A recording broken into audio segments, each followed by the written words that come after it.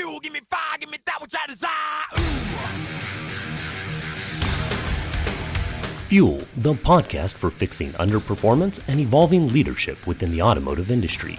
Fuel is bringing you the latest in proven strategies and techniques that can take your service department to the next level.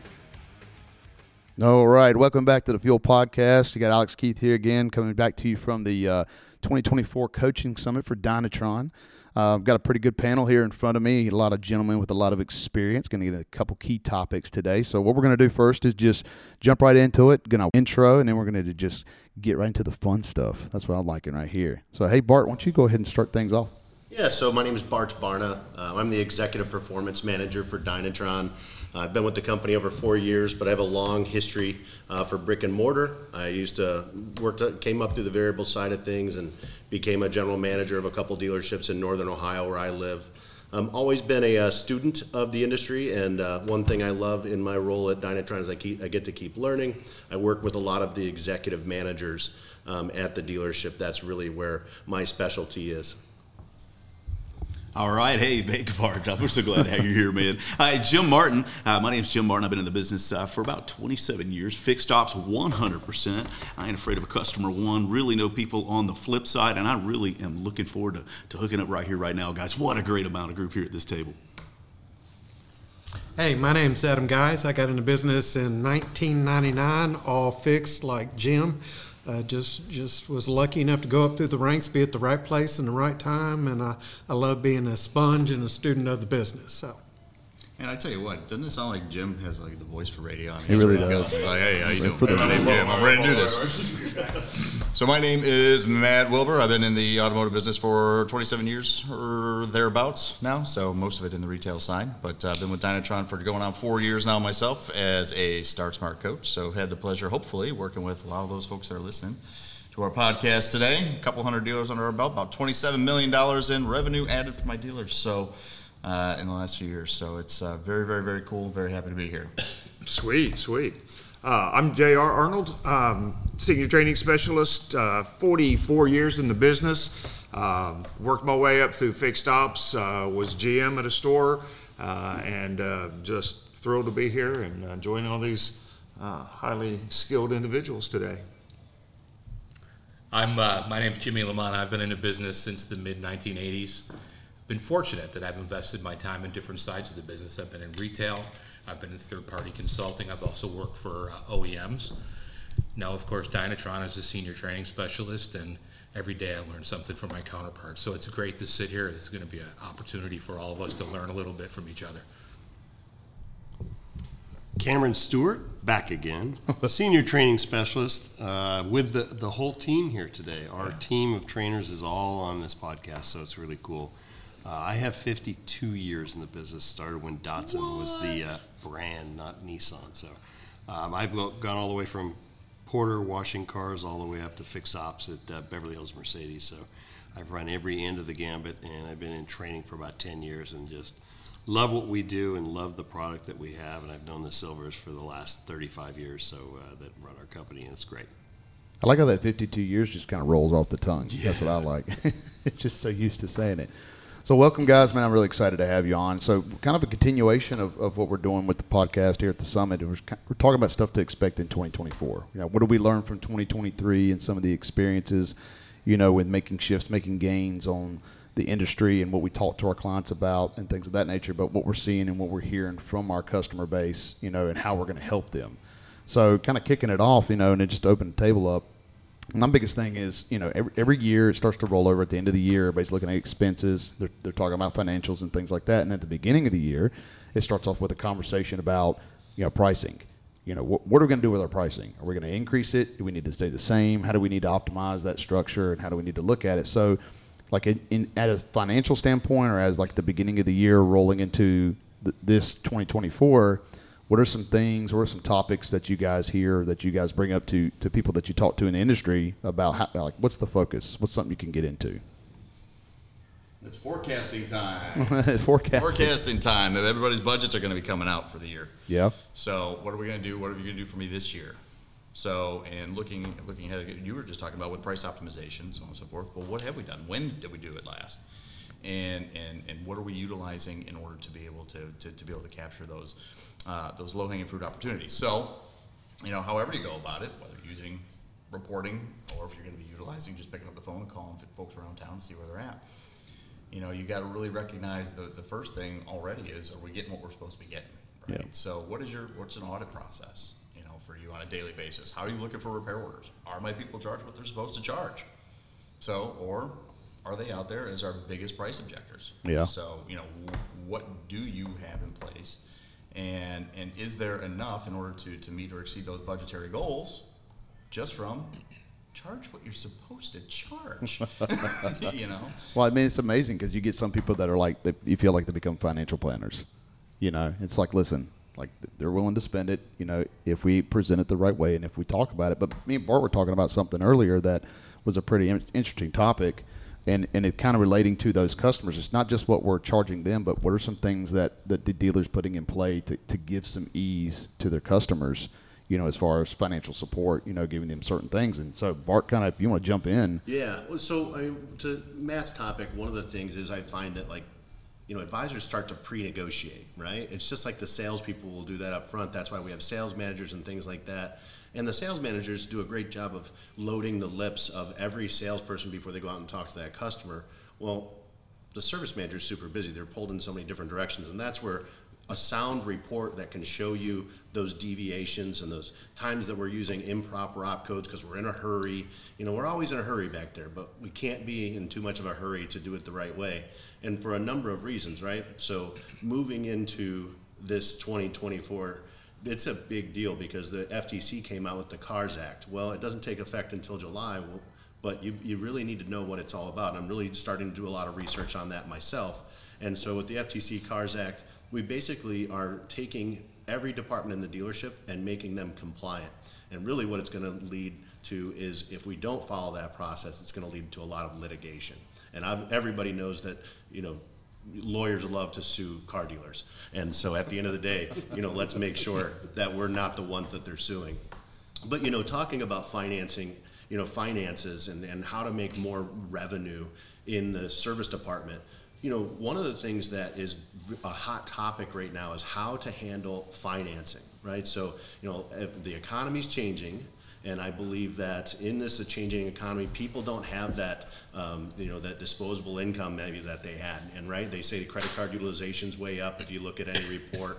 And so moving into this next year, those Sunbits and those other financing organizations, those are something that you really need to take advantage of in your dealership and really start to learn those programs.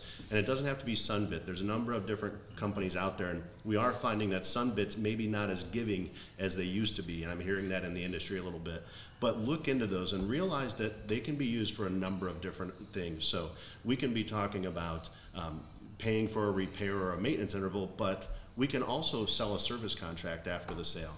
We've got the vehicle there, so in order to sell a service contract after the sale, normally we have to have an inspection done. Well, what's that take? And most of that can be done with an MPI. So that's a conversation. But something that's been going on for the last 10 years, and it keeps being tried and then it failed, is service lane equity. And so when we talk about service lane equity, usually we have, salesman A is going to come back and they're going to work the drive on Monday mornings. And then salesman B is going to do Monday afternoons. And then a real sale comes in, and guess what? No one's back there on the drive. And not only that, but we're talking to clients, maybe pushing them into sales instead of only approaching the clients that actually have equity in their vehicle. So what I have seen be very successful lately are the dealers that really embrace that a role where someone is really the finance manager of the service lane.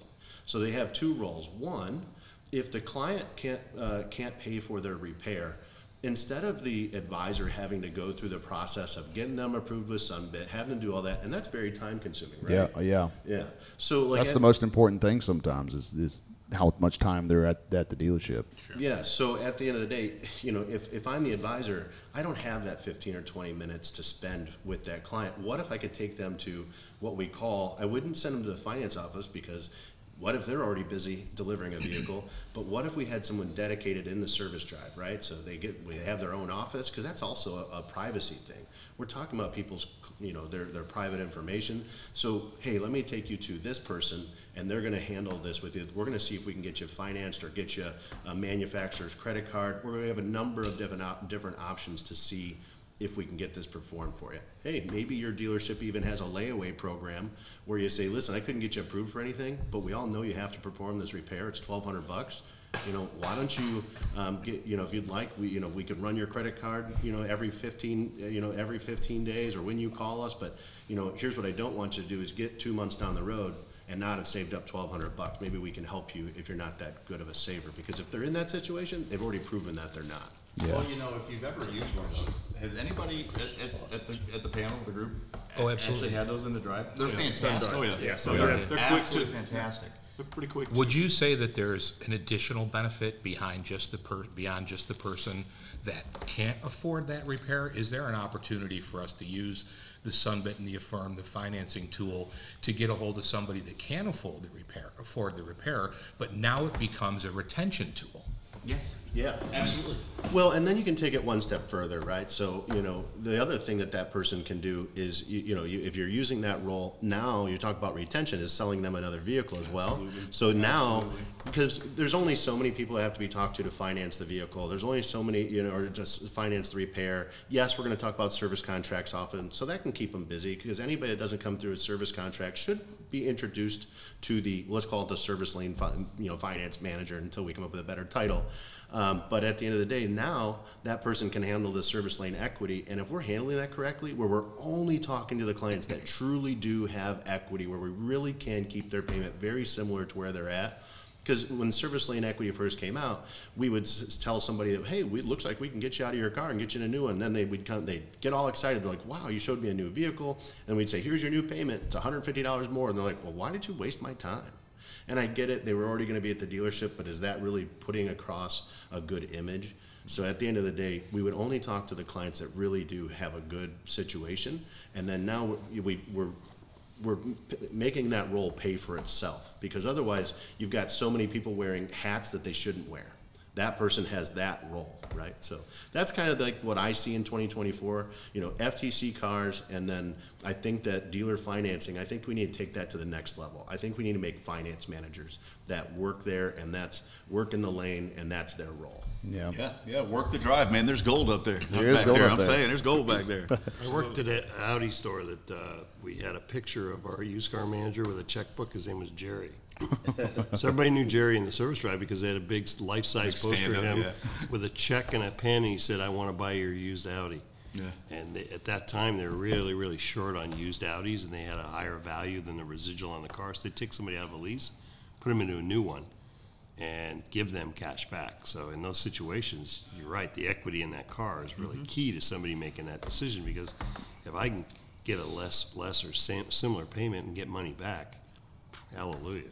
Yeah, and I think we can all agree. I mean, now I know he said something that's a hot topic for one of my other panelists here, the MPI stuff. So we're going to get to that. I promise that. But I think that when he started talking about negotiation, on the drive and things like that, can everybody agree that this is such a unique business still? Because short of like buying furniture or horse trading, how much can you negotiate price as much as you do in a dealership, as far as being able to go into it? But why are you negotiating? Yeah. And the thing is, we're still doing it because price objection starts where? With the customer or service advisor? Manager, maybe? Do you believe in your pricing? Yeah. And we've all, if you haven't done it, liar. But while you're early as a service advisor and learning so on and so forth, you are currently basing your opinions, in every way you slice it. If you're selling from your own pocket, we've all heard of that. Yeah. You're basing your opinion on your own pricing that was set by your management team on a resource that has a vested, an absolutely vested interest in keeping your prices down, and that's the customer. Yeah.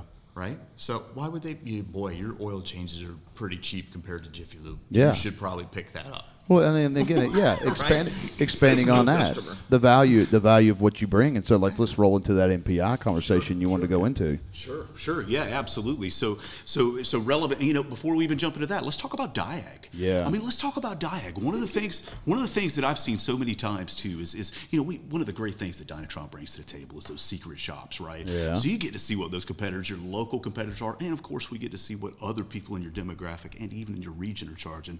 But more importantly, sometimes your hourly rate is say $200 an hour, right? And your Diag charges, oh yeah, $200 an hour, and then you get the secret shop that comes in, and the guy down the road's like $90, or maybe he's $120, or so you got to be cognitive of stuff like that because you don't want to look overpriced. Yeah. You don't want to look overpriced. So in doing such, I certainly encourage a lot of our dealers. We're seeing this trend in the industry with tiered diagnostics, right? What an amazing thing tiered diagnostics is. But more importantly, is to take your BDC and measure how many appointments didn't convert, how many people did not come in for an appointment, right? They just said, oh, well, I'll call you back. Or what about the ones that says, oh, yeah, I'll be there next Thursday for sure, and then they don't show up. Then they don't show up, Then they don't show up. So you need to measure that. Yeah. Make sure you're not losing some at-bats. We Yeah. see that so often. So definitely want to be cognitive of that, especially since these labor rates are getting so high. Well, I think it's funny because you bring up that tier Diag stuff, and that's kind of a hot button over here with my workshop panelists. You guys want to expand on that while we got it open? I'm going to expand on it just a little bit in that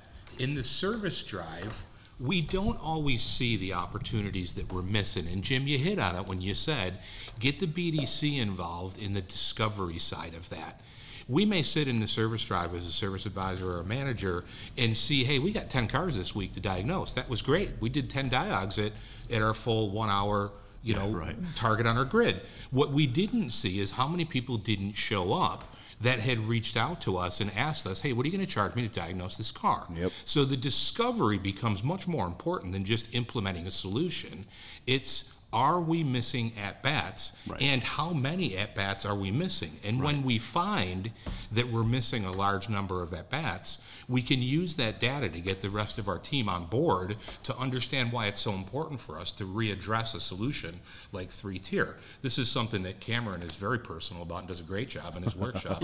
And I kind of jumped in before you started to talk because I knew as soon as you took it, you were going to take and run with the expert 3-tierness that Cameron Stewart is. So Well, the good news is most of you folks that are listening to this have probably been to our workshop, or if you haven't, the end of day one, we go over the last item is we look at how much repair work you have. So we have a lot of people that have 15-20% repair work, and then we end up looking at that and seeing that, okay, but you've got 10 technicians, 5 are master technicians, but you're doing 20% on a high of repair. What are the other 3 doing when they don't have any repair work at $40, $50 an hour? So we show you how to do that, and we do a comparison of what we do, and we do the obvious thing. And having been a technician, I can relate, and I asked the class, now 80%, would you agree that 80% of the cars that come in and drive in that have a diagnostic problem, we know what's wrong with them already? And most people might argue and say, no, it's 70% or 60%. Okay, but more than half of them have that. So why are you charging $200 in your example for that, to bring it in, to do that sort of thing? And when somebody says, well, I'm not doing this 3-tier thing, and I never ask them for a commitment on day one, I always say day 2, we're going to come back to it and say, so who's in? And I had somebody come in, and the fixed ops guy was there with the general manager. The general manager wanted to do it, and the fixed ops said, no, we're not going to do it. And I said, okay, that's fine. I said, so you were at 12% repair? He says, yeah. I said, so what's your plan to get that up? Right. I know a solution for you, but you don't like it, so just tell me what you're going to do, because you have all those master technicians, you're spending way too much money on them, and people aren't doing the repair work with you because you're blowing them out with $200 in the first diagnostic, they don't show up. Yeah. I think the biggest problem is that there's a technician crisis, right, in the country, and everybody wants more techs, and you don't want to do anything to upset your techs. But this isn't about stealing from a technician. And I think that's the initial perception by any fixed ops person, is they go, I can't take time away from my technician.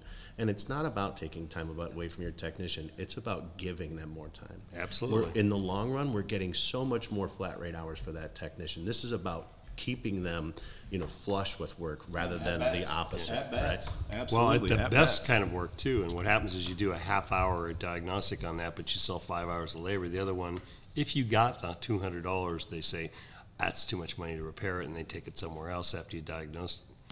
This is the thing that keeps them there and does that sort of thing. I was a technician, and I always understood I'd rather work on 2 cars for 10 hours than 10 cars at 10 hours that I'm not going to get. Yeah. And then you lose your client. I mean, look at the defect. Look at the defect possibility of that, right? Where they're going to go somewhere else. You're giving them a chance to go somewhere else. You're giving them the opportunity by having that rate so high that they can go somewhere else, and because the perceived value is AutoZone does it for free. When we know that's not the case, I mean, we're in this business. We know that's not the case. So being competitive in that, I totally agree with you. I got to watch a pretty interesting interaction with the AutoZone doing it for free once. It was fabulous watching him go, if you want it done right and know what's wrong, go to the dealer. Surprise. Make no mistake about it, they sell parts. But what I will tell you, though, is think about everything we're talking about right now. So we all agree, whether we were previous technicians, managers, whatever, we all agree. Makes sense. We probably know what that is. Not everything takes an hour to diagnose. We got that. Our biggest hang-up of everything, technicians. Mm-hmm. So why aren't we bringing the technicians into the conversation? That's right. And that's exactly what I did when I implemented mine. I brought them in, we sat down, and it was probably one of the craziest things. It was almost like hearing a dog meow. I'm serious. It was messed up. I had my, we'll say, more boisterous technicians in the office because I figured, well, they're the more boisterous ones. If there's a problem, everybody's going to complain about it. They're going to complain to them, and they'll handle it. But we sat down, and I had listed out everything I believe to be, this is a half hour. I believe this justifies an hour, and this was my other stuff. A little different than the 3-tier that you guys Well, that's why we have about. 3-tier at 3 different rates, though. So, and then I brought him in the office. I said, I already did the legwork. This is why. And I went through everything you just talked about. We're trying to get the repair work in. We're trying to get more yeses, more at-bats, more opportunity. So when I talked to him about it, told him about it, and I said, here's the list. What do you guys think? This is where it got weird. They took something from the 1 hour and moved it to the half hour. Yeah. And it was for checking for oil leaks. They did it. I didn't. I already had oil leaks in an hour. They said, no, we're really going to, maybe we'll spray it off. If we can't, did they say meow? So, that's what it sounded like, right? Because it was the one thing that I did not expect, and it was the one area I was sure and certain was going to be the biggest fight, biggest pushback, and it wasn't. And the thing is, they got to be part of the solution. It was done with, not to. Does that make sense? Absolutely. It does, because I think sometimes it's not so much the fear of changing the time or discussing or making a change to that 1 hour or whatever we're currently using. It's the fear of having the conversation with the technician. Exactly. Right? Everybody agrees, or a lot of service managers in their head are agreeing this is a good idea. I just don't want to put forth the effort that I'm going to have to put forth. Are they pre-negotiating it then? They're pre-negotiating, exactly. And to your point, Matt, I had some really good feedback back in a workshop I did at the end of last year where a service manager identified the fact that he wanted to go down the road of a diagnostic strategy. Mm-hmm. I said it that way because they approach it a little bit different than our 3-tier, but similar, and he made a plan. He went to his technicians and said, what operations are out there that you guys are losing on? Like, where do we need to correct and get ourselves positioned more correctly? Yeah, give and take. And baby. he spent about a month, big shop, 5,000 euros a month plus in a Toyota store, took about a month to collect this and added time to a lot of labor operations that the technicians felt they deserved more time on. And at the end, he said, okay, now I need one for the store. This is where we feel we need to make a change, diagnostic strategy. This is what we're thinking, and they did the 3, 5, and 1 hour, 3/10, half an hour, and 1 hour based on like the 3-tier structure. What do you guys think? And every technician went, I'm all in. Absolutely, it makes perfect sense. Well, so it makes a good point. They made it part of a plan instead of just take. Well, I think you hit it right on the head when you said it's their diag strategy. And, I think everybody looks at it a little differently. And what we talk about at the workshop, we always say, this isn't gospel. This can change. You can make your own version of this. This is just a suggestion of how we see it. And so some people do 2-tier diag. Some people do 1-tier diag, but they lower that cost down because they see it that all we want to do is get the customer in. We don't want to bait and switch them. But if you're training your advisors on how to handle it, that we're talking that this is just going to check out your vehicle, and then we're going to give you the next step. Because, how many times somebody come in and next thing you know, you've got a smoke test or a leak test. Well, do we tell them that over the phone before we tell them to come in for their 1 hour diag if we quote it? No, we tell them to come in, we tell them it's going to be 1 hour diagnose, and then we tell them, hey, we found some other stuff. We got to tear down your motor. We have to do this. I think, Alex, not to tell you how to run your show, but I'm pretty good at that.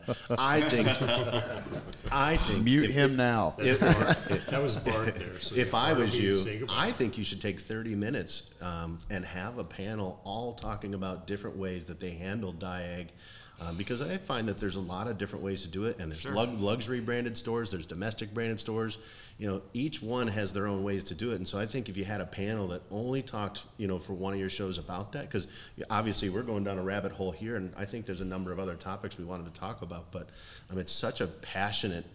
Once we all came with Dynatron and we had that discussion, I think we're all passionate that the current diag system in most dealerships is broken.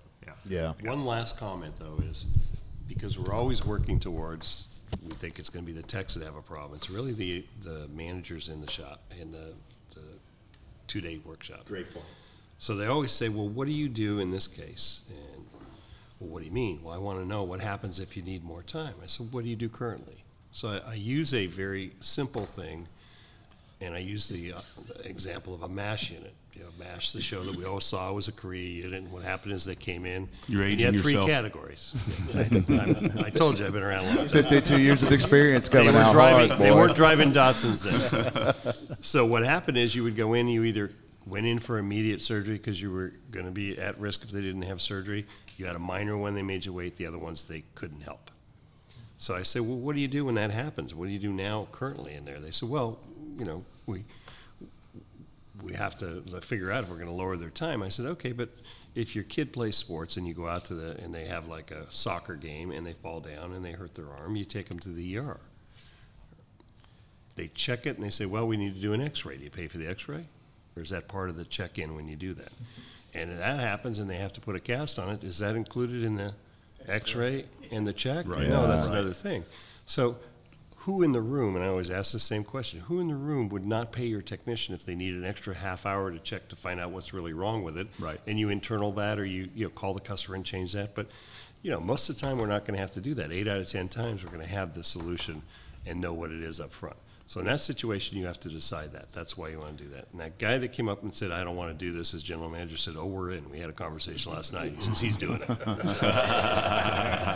that's the key. Yeah. We talked about earlier today about having GMs involved. And if they're in that workshop and they hear that, most of them will all turn around and go, oh, that's brilliant. Now, GMs look through things through a totally different lens. Yep. And that's okay. You got to remember, I tell everybody, the general manager role, it's general for a reason. You're not supposed to fight the battles, because if you die, what are we going to do then? Yeah. Right? And so you think of the service managers, they're like the sergeants, right? They're in charge of the troops. And so that's why sometimes we have to see the battle from a 10,000-foot view as a GM, and then we've got our people in the trenches, our service managers, who admittedly, no offense to them, they sometimes get tunnel vision on. We all get like that when we're focused on something. We get tunnel vision, whereas sometimes we just need a little guidance. Well, I think the common theme, and Jim, I'll let you kind of jump, JR, I'll let you jump in a sec, but I think the common theme, though, these are all great concepts, right? These are all great ideas, great concepts, great conversations, like you're saying, Matt, bringing them in part of the conversation. Jim was saying we need more at-bats.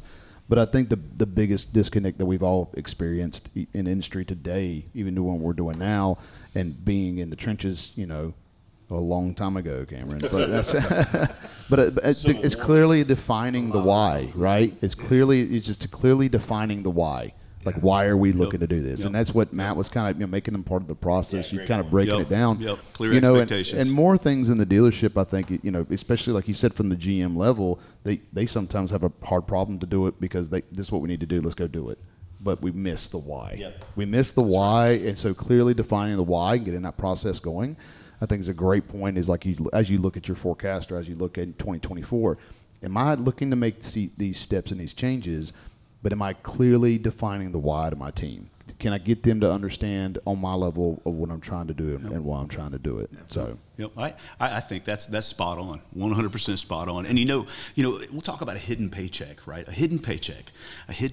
So the scarcity of technicians, right? Who'd have thought we'd be paying techs what we're having to pay them right now, right? Does anybody here at this table go, wow, I mean, just wow? Yeah, what is this, Canada? Jeez. Yeah, Well, it's American dollars. Yeah. That's so right, it's mind-boggling. So some managers are a little scared. They don't want to lose techs, and I can appreciate that. And the techs keep coming up, you're taking this money away from me, you're taking this or you're taking that. And you were right. You give and take on some things. But at the end of the day, there is a hidden paycheck that those techs have. And truthfully, that's the MPI, right? That's the multi-point inspection. That is their hidden opportunity. That's their hidden paycheck. So something I tell, one of the blessings of Dynatron is that we have so many amazing accounts, right?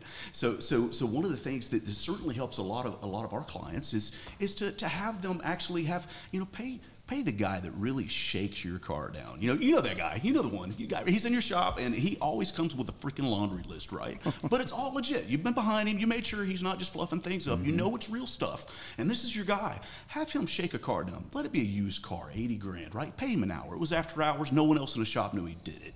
Now let's run that car through the shop to our other techs. Right. Let's run that car through the shop to our other technicians, and let's see how many hours each technician left on the plate that was their money because they didn't shake the car down the way that they should have, right? Yeah. So, I mean, that's dollars and cents. It makes totals, and it makes everybody more money. And it's just an easy fix. I don't know why people don't do more of that. I don't know. It's kind of funny, drop in there. I like to make the medical analogies all the time, too. I mean, I don't go as far back as MASH, but... But, Top Gun? I'm still watching cartoons, man. We're good. They're all lying. They're all lying about their age. But I mean, the thing about it is, and I think you're going to jump in on it, maybe this too, is that mentality of going to the doctor, right? You're going to the doctor. So if you're seeing, let's say you see the same guy all the time, and he's going to tell you stuff that you probably don't want to hear. You got to lose weight, you got to exercise, got to eat better, got to quit smoking, got to do something of that nature. But the moment... I haven't listened yet. But that's the thing, though. Like, even if we don't listen and take those actions, the second he stops asking, well, he's not going to listen to me anyways. Are we still going to go to that guy?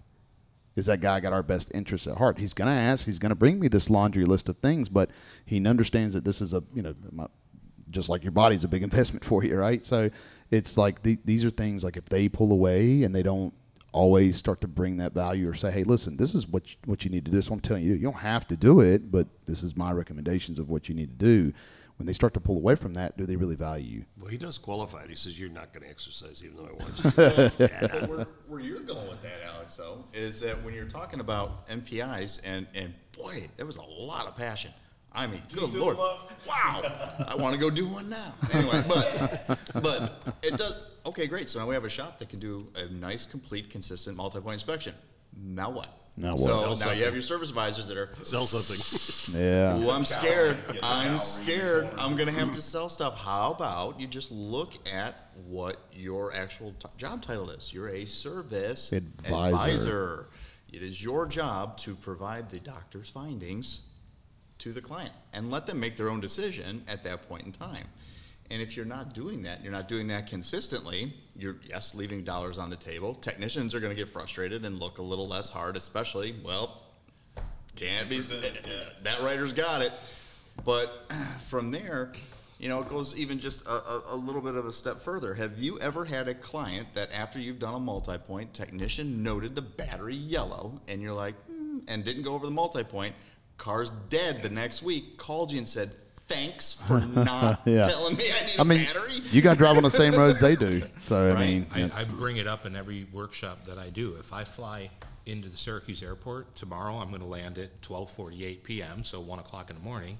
If I go out to my truck and turn a key and the battery's dead, I'm going to be very upset with the Chrysler, the CDJR store that services my truck, because no one there has ever told me the status of my battery. So I'm assuming it's okay because I trust them to tell me everything and anything that needs to be performed on my vehicle every time I bring it to them. Same story for our dealers and our service advisors and their clients. That's the service, that's the dealership's job. The customer should never drive away without us discussing with them everything and anything that needs to be addressed on the car. And I'm going to quote a service manager from a workshop I did last week, and then we become their financial advisor. Yeah.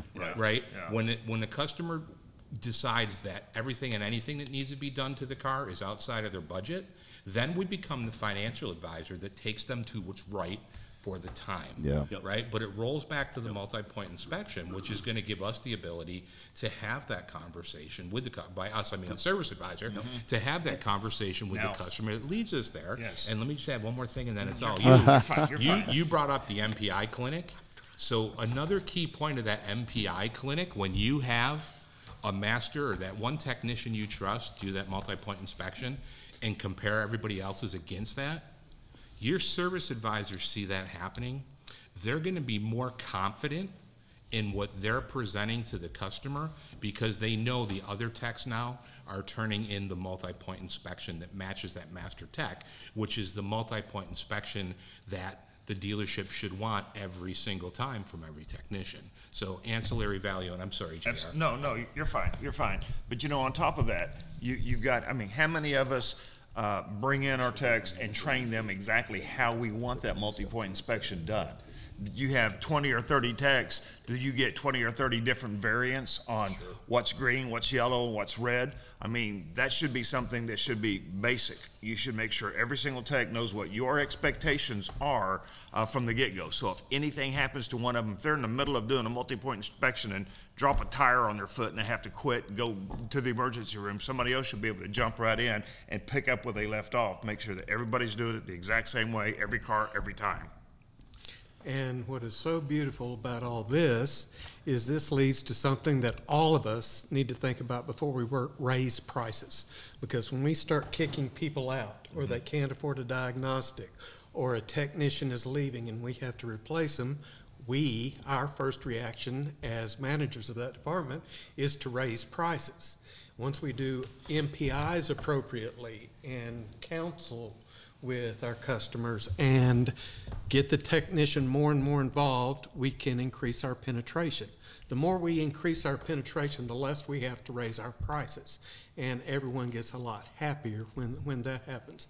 Specifically, it also leads to forming a relationship with the customers, which leads to retention, which all of us want, and that will also keep us from raising prices, which are a very sensitive subject since COVID, inflation, a recession that didn't happen that's still possible, so on and so forth. I totally agree with that, and I think truthfully, you got to celebrate the wins too, right? You got to celebrate the wins. We're so quick to look. The common customer is saying, "Oh, I'm going to that dealership again, man. Every time I go down there, they're telling me all the stuff I need that I might not need." And because no, not good, because we're only telling them the bad. You got to tell them the good too. So with an MPI, there's a lot of great stuff. If I'm planting the seeds of all the stuff that looked right, all the things that were right on each time, and I did that the first visit, and I did that the second visit, because my team does it every time without fail with my customer, and we're celebrating the goals. When I hit them up with maybe a little yellow this time, and oh geez, you got a red indication next time, you're helping them plan, you're helping them budget, like you said, but more importantly, you didn't just hit them between the eyes every time they come in. Yeah, it's more so, I'm not saying good as in, it's good that we're telling them what's wrong with their vehicle every time. I'm glad that they're at least having that conversation every time. Yeah. Because there are so many stores. There's so many stores in the country where they're like, "Hey, we did your oil change. Your keys are at the window." Yeah. What about the the customer doesn't ask about the MPI.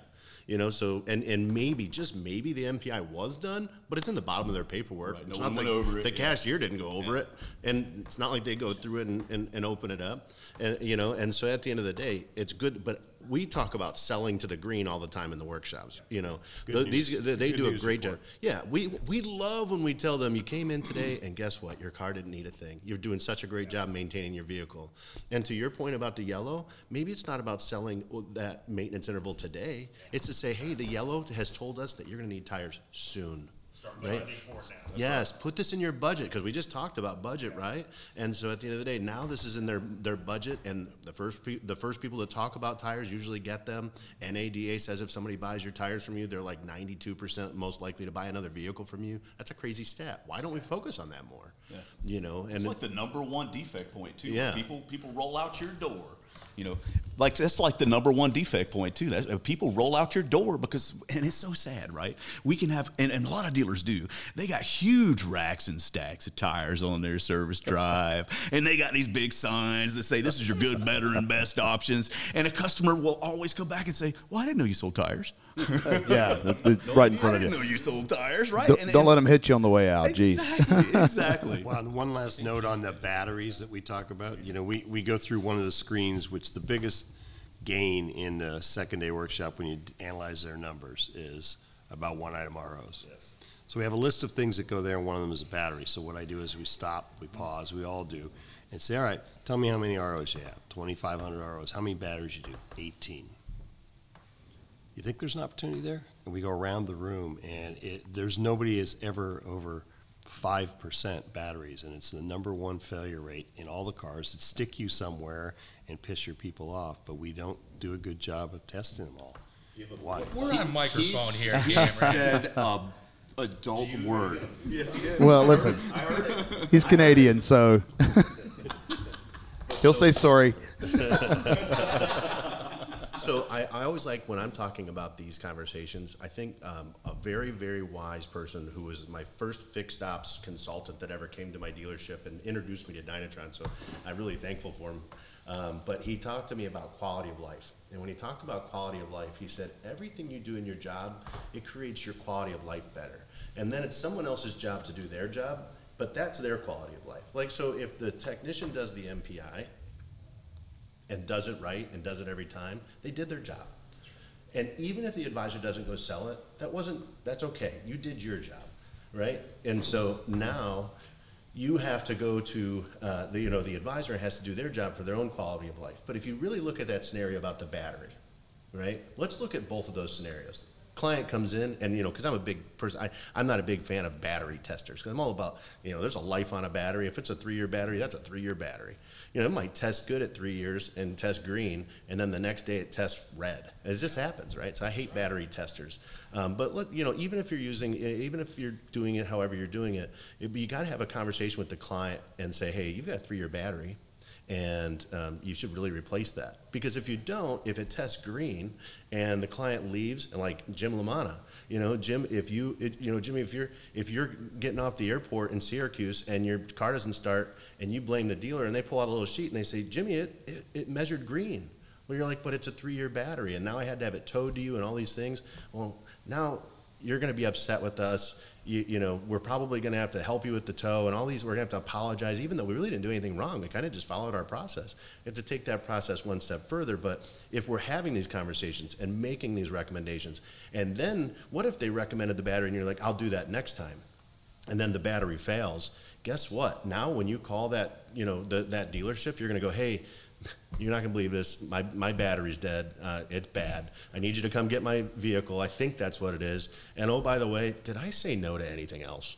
So that leads me down. And now we really are their trusted advisor again. Now they get, hey man, I'm not making recommendations to you for stuff that you don't need. I genuinely have your best interest in mind. Our technicians have your best interest in mind. And you can think about that quality of life. Yeah, and again, it's defining the why, but also doing that not just to your team and to your people, but to your customers as well. What are we exactly doing? What's the customer experience that you have here at the store, but then at the general manager level, is he leading that pack? Is he leading that charge? Is he taking some of the stuff that he does up front and applying it to the back? Is he standing on the lane for 15 minutes a day or something of that nature, just to get a feel or pulse what's going on? Is communicating with his service managers, his fixed op directors, and is he training that person on how to communicate excellence to his team and just that overall experience and that kind of stuff? So it's a fun thing to kind of get into and to kind of roll down. You could go a whole nother podcast. Which how do you know I don't have a podcast talking about that stuff? I mean, how you know you don't want to get a pipeline over here, man? So I mean, what else is out there? Like what's something kind of like, so it's kind of veering off of this just a bit. Like, what's something out there that's maybe a big focus? I mean, we talked on EV in the last session, and kind of getting into that aspect of it. But, like, what's kind of another aspect kind of going on? What do you want to say? No, not anymore. Well, you could say it. I was just going to say, I thought Adam did a great job, really just kind of pinpointing and wrapping up MPIs. Yeah. You want to talk about pricing, plug and clients and so on and so forth. Well, you've already got your pricing set. Cool. The first place you shouldn't be jumping is raise it, decrease it, whatever. It's, are we doing enough? And in one aspect, if everybody really looked at it and said, what's my process? I bet you got some holes. That's it. And look, we had 30 minutes worth of conversation about MPIs and the importance of them, but what they reach out to. Yeah. What else does it touch? Just by making sure that we do these. What other areas of coaching and opportunity are we going to identify, right?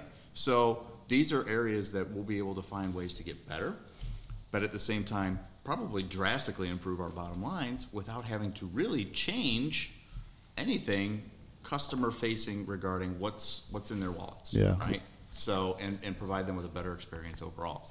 So I think that is now and continues to be, but moving into 24, speaking of pricing, are we still able to move pricing the way we were in 23, 22? Well, inflation hasn't stopped. Yeah. So I don't know what People you have guys- to. People are paying more for gas. They're paying more. I'm in California, so we pay a lot more. Yeah, So yeah. in our state, state, paying you've more got to. less. I mean, you've got to be able to pay your people enough, and you got to be able to give them the raises to retain them. Number one, we talked about how hard it is to get a technician to stay. If they start selling repair work, they do the 3-tier, and everything is there, and we have all of our MPIs being done right, you're going to get the right kind of work, and they're going to make a better living than they are now with less work and less effort. The value of a 10th. Yep. In your upcoming second executive level 2 workshop. Yep. The value of a 10th, great for the shop and the bottom line. What is an hour to a technician? Over a week, over a month, over a year? Yeah. What does that mean to them? Again, circling right back to where we were before, are we doing what we need to be doing every time? But also, I mean, what do we think about infrastructure? I mean, these are all great ideas, but are they ready for it? Do you have the infrastructure for it? Do you have the capacity for it? You know, or just anything. We talked about technician tools the other day, you know, and some other stuff that went in, but it's like, you know, what are maybe at the GM level, right? What are we taking and what are we putting back into the dealership to promote the team a little bit better experience for them? Like one of the things I liked when we switched to, or when I would switch to go different lanes and different service departments I go to, you know, the standard, you know, podium on the lane and that kind of stuff is kind of an idea. But I mean, customers, you know, it's hard to have a conversation when stuff's flying by, and you can almost kind of feel rushed to an extent. And then you go to those other places that they have their own individual office, and you go in there, and it's like you said, it's more of a personalized experience where they're sitting down with them, and they're talking about their stuff and kind of working with them on their stuff. But what do we think about infrastructure? And I talk about, you know, how people at the beginning of the year can start to look at, you know, hey, I've got all these great ideas of things to put into play, but do I have what I need to make this happen? Well, one thing that I hear Cameron say a lot is, how do you eat an elephant? You know, one bite at a time, right? So, you know, at the end of the day, I think that as the GM side of things, being the general manager, I think sometimes we get scared of our team looking at us and we don't have the answers. So me putting my general manager hat back on for a moment, I think that as general managers, we have to take a hard look in the mirror and realize our team doesn't want us to always have the answers. They want us to ask them what they think the answers should be. You talked about the why earlier, and talk about, you know, what is it that what's our goal, and then how are we going to get there? All right. And then you have to start, you know, setting a timeline of how we implement these things, and realize that as the general manager, you don't have the answers. You know, I've never worked in fixed operations, and I came up to the variable side of things, but I'm sure there's still a ton of things that I can learn through the sales process of how to sell a car, finance a car, or, you know, sell a service contract, any of those things. And so that's where we just need to listen to our people and then start to figure out what the first step is in our journey. Are we going to work on MPIs? Are we going to work on, selling tires? Are we going to work on, advisor training? There's a number of different topics, but we have to focus on what's the most important thing to us first. And then what are we going to work on second? And then what you have to do is you got to do it. You know, that's the biggest thing. We can all talk about, we talked about so many topics today, and if somebody left this 30-minute podcast and they go, I'm going to go work on all that stuff, none of it will get done. None of it will get done. When the answer to all your questions is yes. We are going to do all those things, but as you said, it's a priority of what you have to do now. And again, if they feel you're behind them and you care about them and you have empathy for them and you're asking their opinion. When we take the 3-tier and we go out, we recommend you take it to your top person in the shop that say, hey, here, I want you to run some things by you. This is what we're going to do. Now, when he buys in and everybody follows them, they're going to say, okay, if he says it's going to work, and then you celebrate all of those things. When you sell a 5 or 6 or 7 hour ticket off of that $69.99 tier 1 diagnostic, everybody celebrates and they know. And then what happens is everybody realizes, I keep saying, the Olympics happen every 4 years, and every year they set new records. How is that possible as long as the Olympics have been going on? Because people believe they can, and they do. So you got to show them the vision, and you got to make them a part of it. I think that makes me lead into one more question, because I don't have the fixed ops experience that all of you do. And so at the end of the day, when you've all been new service managers and new fixed ops directors, some of you multiple times. When you get to a store day one, what is it that you start working on the first thing? What is it that you start looking at and really thinking about? Every time I've gone into a new store, I spend the first couple weeks to couple months, depending on size, manufacturer, all that kind of stuff, just observing. What have they got going on? What are they concentrating on? What are they missing? Who knows their stuff? Who needs training? When's the last time any of us walked into a store and the service manager said, no, all my advisors know exactly what they're doing? I don't think that's ever happened, right? Well, you have 75% oil changes and maintenance. Right. 20% because they're not really order takers. And Alex said why earlier, and there is a big why, and there are a lot of answers to that why. When we walk into a store, we walk in alone, because no one in that store knows more about fixed ops than we do, and we may not have even met the guy who runs the store yet if it's a big corp or something like that. We got hired by a fixed operations director. There's no one in the store to train a service manager. So if there's anyone there to train a service manager, who's going to train the service advisors? Yeah. And it's a vicious cycle. So someone does need to investigate, why are we not doing this? Yeah. Why should we do this? What difference does it make? When you said it, we just finished talking about, you brought up they were doing forecasts. Mm-hmm. We could talk for 3 weeks on forecasts. Without a doubt. This number needs to be this. This number needs to be this. To make that number do this, do that. Why? Mm-hmm. And Why how are you don't going to we get there? sell more? Oh, gosh. Then we can raise the price if we need to. The automotive industry doesn't pay attention very well sometimes. No. And that's because we don't get trained too well sometimes. We have service managers increasing their prices, and then you go, okay, when's the last time you changed your oil price? What? Oh, it's been 2 years since I've done that. What has gone up the most over the past 2 years? Parts. Oil. Parts. Yeah. So I think it is hard to do, but we have to get out of our own self when we do our job. And we have to ask hard questions like why. And we can't just say, well, this is the way we all did it. I mean, 50 years ago, we all carried guns and we wrote ROs with pencils. Mm. Yeah. Right? Well, they had lead in it. Just for the That's record, I right. still carry a gun. Right. But we were the guys that we carried the money to the bank and blah, blah, blah, Yeah, blah, blah. that's right. We have IT now. And we're not good at accepting and using IT. It's an excuse not to do it. So the why is the foundation of any change that we're going to make in a department, including 3-tier diagnostics. Bring the people in. That's brilliant. Let them make their own decision. Yeah, I like and that. sign off on it. It's great. I'm coming with you. And you know, I think not only is that 100% right, dude, Adam, that was spot on, 110%. But what Simon Sinek, because you actually mentioned, why, right? The why keeps coming up, right? Simon Sinek wrote an amazing book, Start With Why. So we're not just talking about, as an investigative option when I come into a new store, what am I looking at? What kind of profitability, what kind of production, what kind of, not just that, and why am I looking at that, but more important, equally important, because it's actually not more important, equally important is when we're training our people, did you explain why? Yeah. Very good point. That's perfect stuff. No, it's great. It's great. I mean, again, it just kind of, it just seems like a reoccurring theme that you just look over really fast. Yeah. You know, well, we can do this and this. Let's just go do that. You know, why? And then just kind of stopping and just making that assessment. So let's start winding down the podcast here. Okay, we kind of shot that 30-minute mark over there. Where are you at, Bart? Aren't you controlling this thing? Huh? Yeah.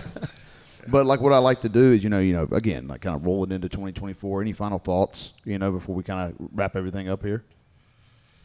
I just think as a group and as an industry, we all need to ask why. Yeah. And we need to start using the tools that are available to us. Raising a price based on DMS is one thing. Raising a price based on effective labor rate, penetration hours per RO, the competition, the price of goods, blah, blah, blah, blah. Totally different animal. How are you doing it? Yeah. Well, kind of a sidebar real quick, by the way, everybody. Before we get off, I have to get you to hear his introduction to the automotive industry. Because I do these handoff calls with him when we push him on in the program from Start Smart to Stay Smart. And he has this story he tells that I've never heard or experienced. And every time he tells it, people relate to it. And I'm shocked, by the least. So, Adam, go ahead. It's the dead truth, and I will call her and tell her when we get this done to listen to it. But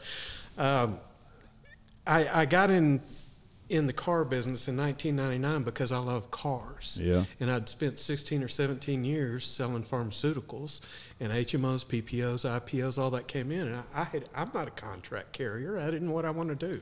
So I walked into a car dealership and said, I need a job, and I like cars. And they said, you will do an awesome job selling cars. And I said, I left one thing out. I'm not interested in selling cars. And they said, how about fix cars? And I said, let's go.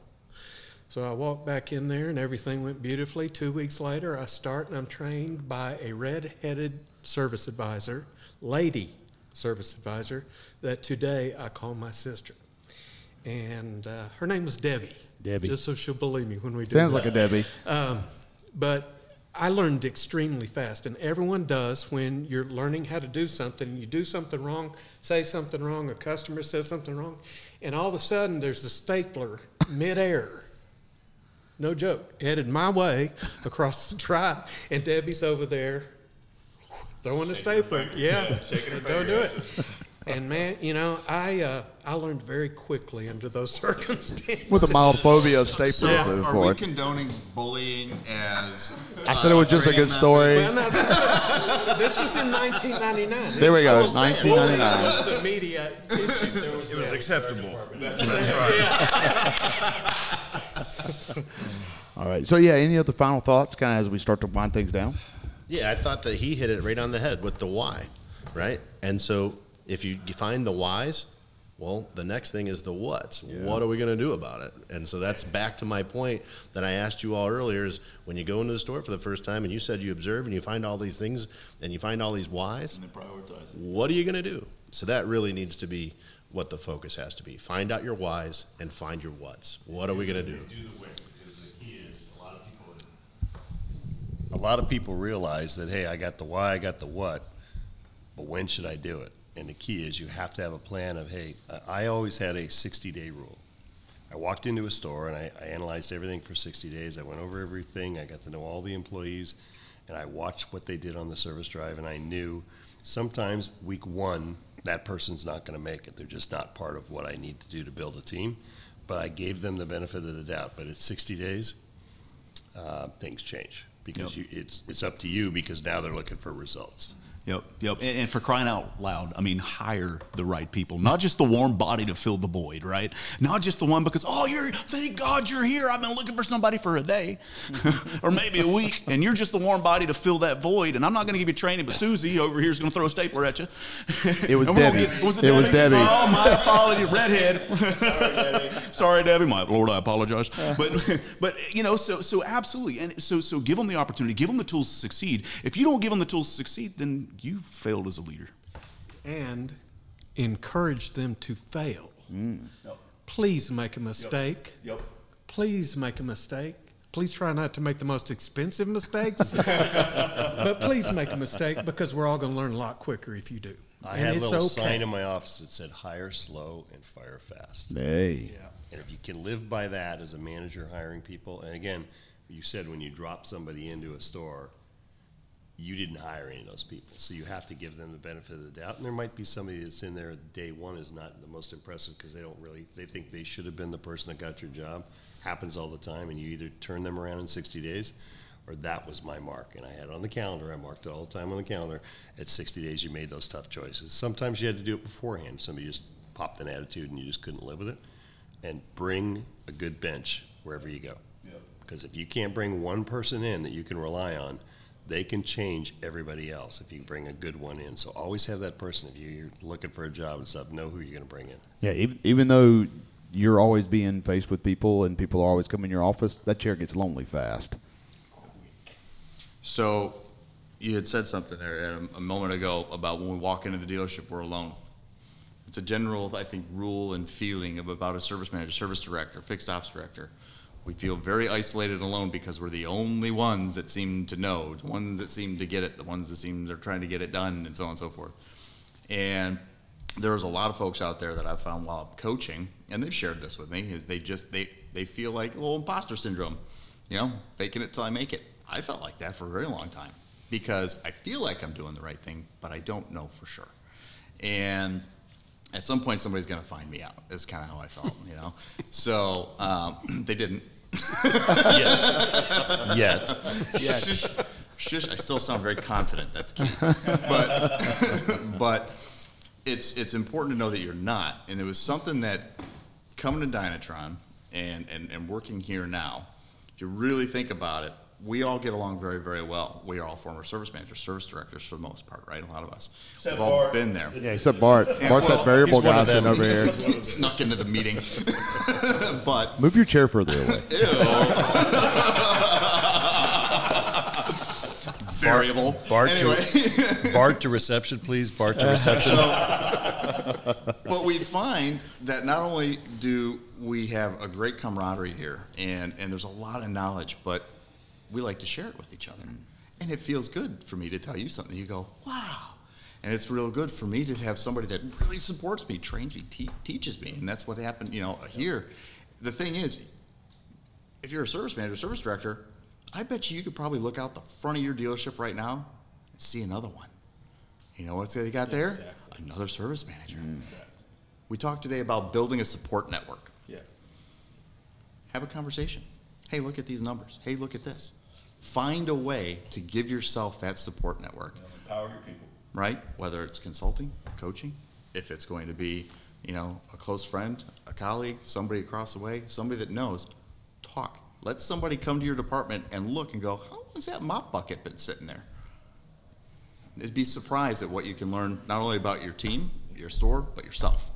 So, just my thoughts. You talk, and that's fantastic. You talked about years' experience, and here at the summit, we actually had we went around the room because we're like, well, how much just in the client success division of experience in the automotive industry does this room have? Do you remember that number? It was over 1,000. Oh, it was well over 1,000. 1,600 years. 1,600. We're definitely car guys. Look, I heard 300. I hear 1,600. Okay. Well, I'm the GM. I remember numbers. 1,300. Okay. Yeah. Somewhere in the middle. But it was a lot of experience, man. It was a lot of experience, and you got to tap into that. You got to empower your people. Matt, spot on, man.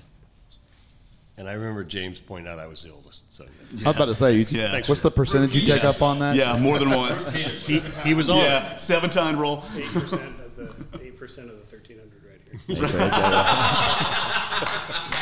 I don't look bad for 100. Hold on a second. So we got Joe LaCour. What's that again?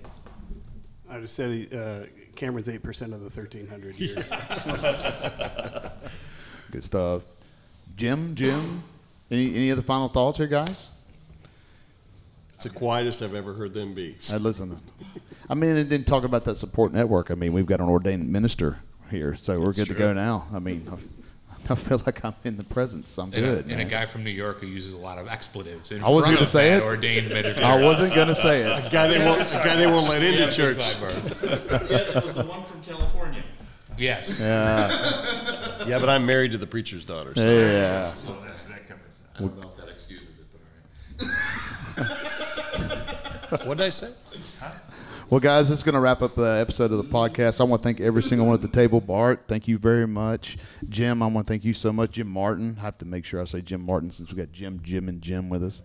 Adam, guys, thank you very much. Matt Wilbur, appreciate you so much, brother. JR, thanks, brother, again. Absolutely. Jim LaMotta, just doing an awesome job. And Cam, just stay above ground, brother. Just stay above ground, okay? Just stay going. Just keep swimming. Just keep swimming. I tell you, I don't get no respect around. Not respect at all. Doing a great job, Cameron, and thank you so much. But, guys, this is going to be closing it up for this podcast at the Coaching Summit for 2024 for Dynatron. Thank you guys very much.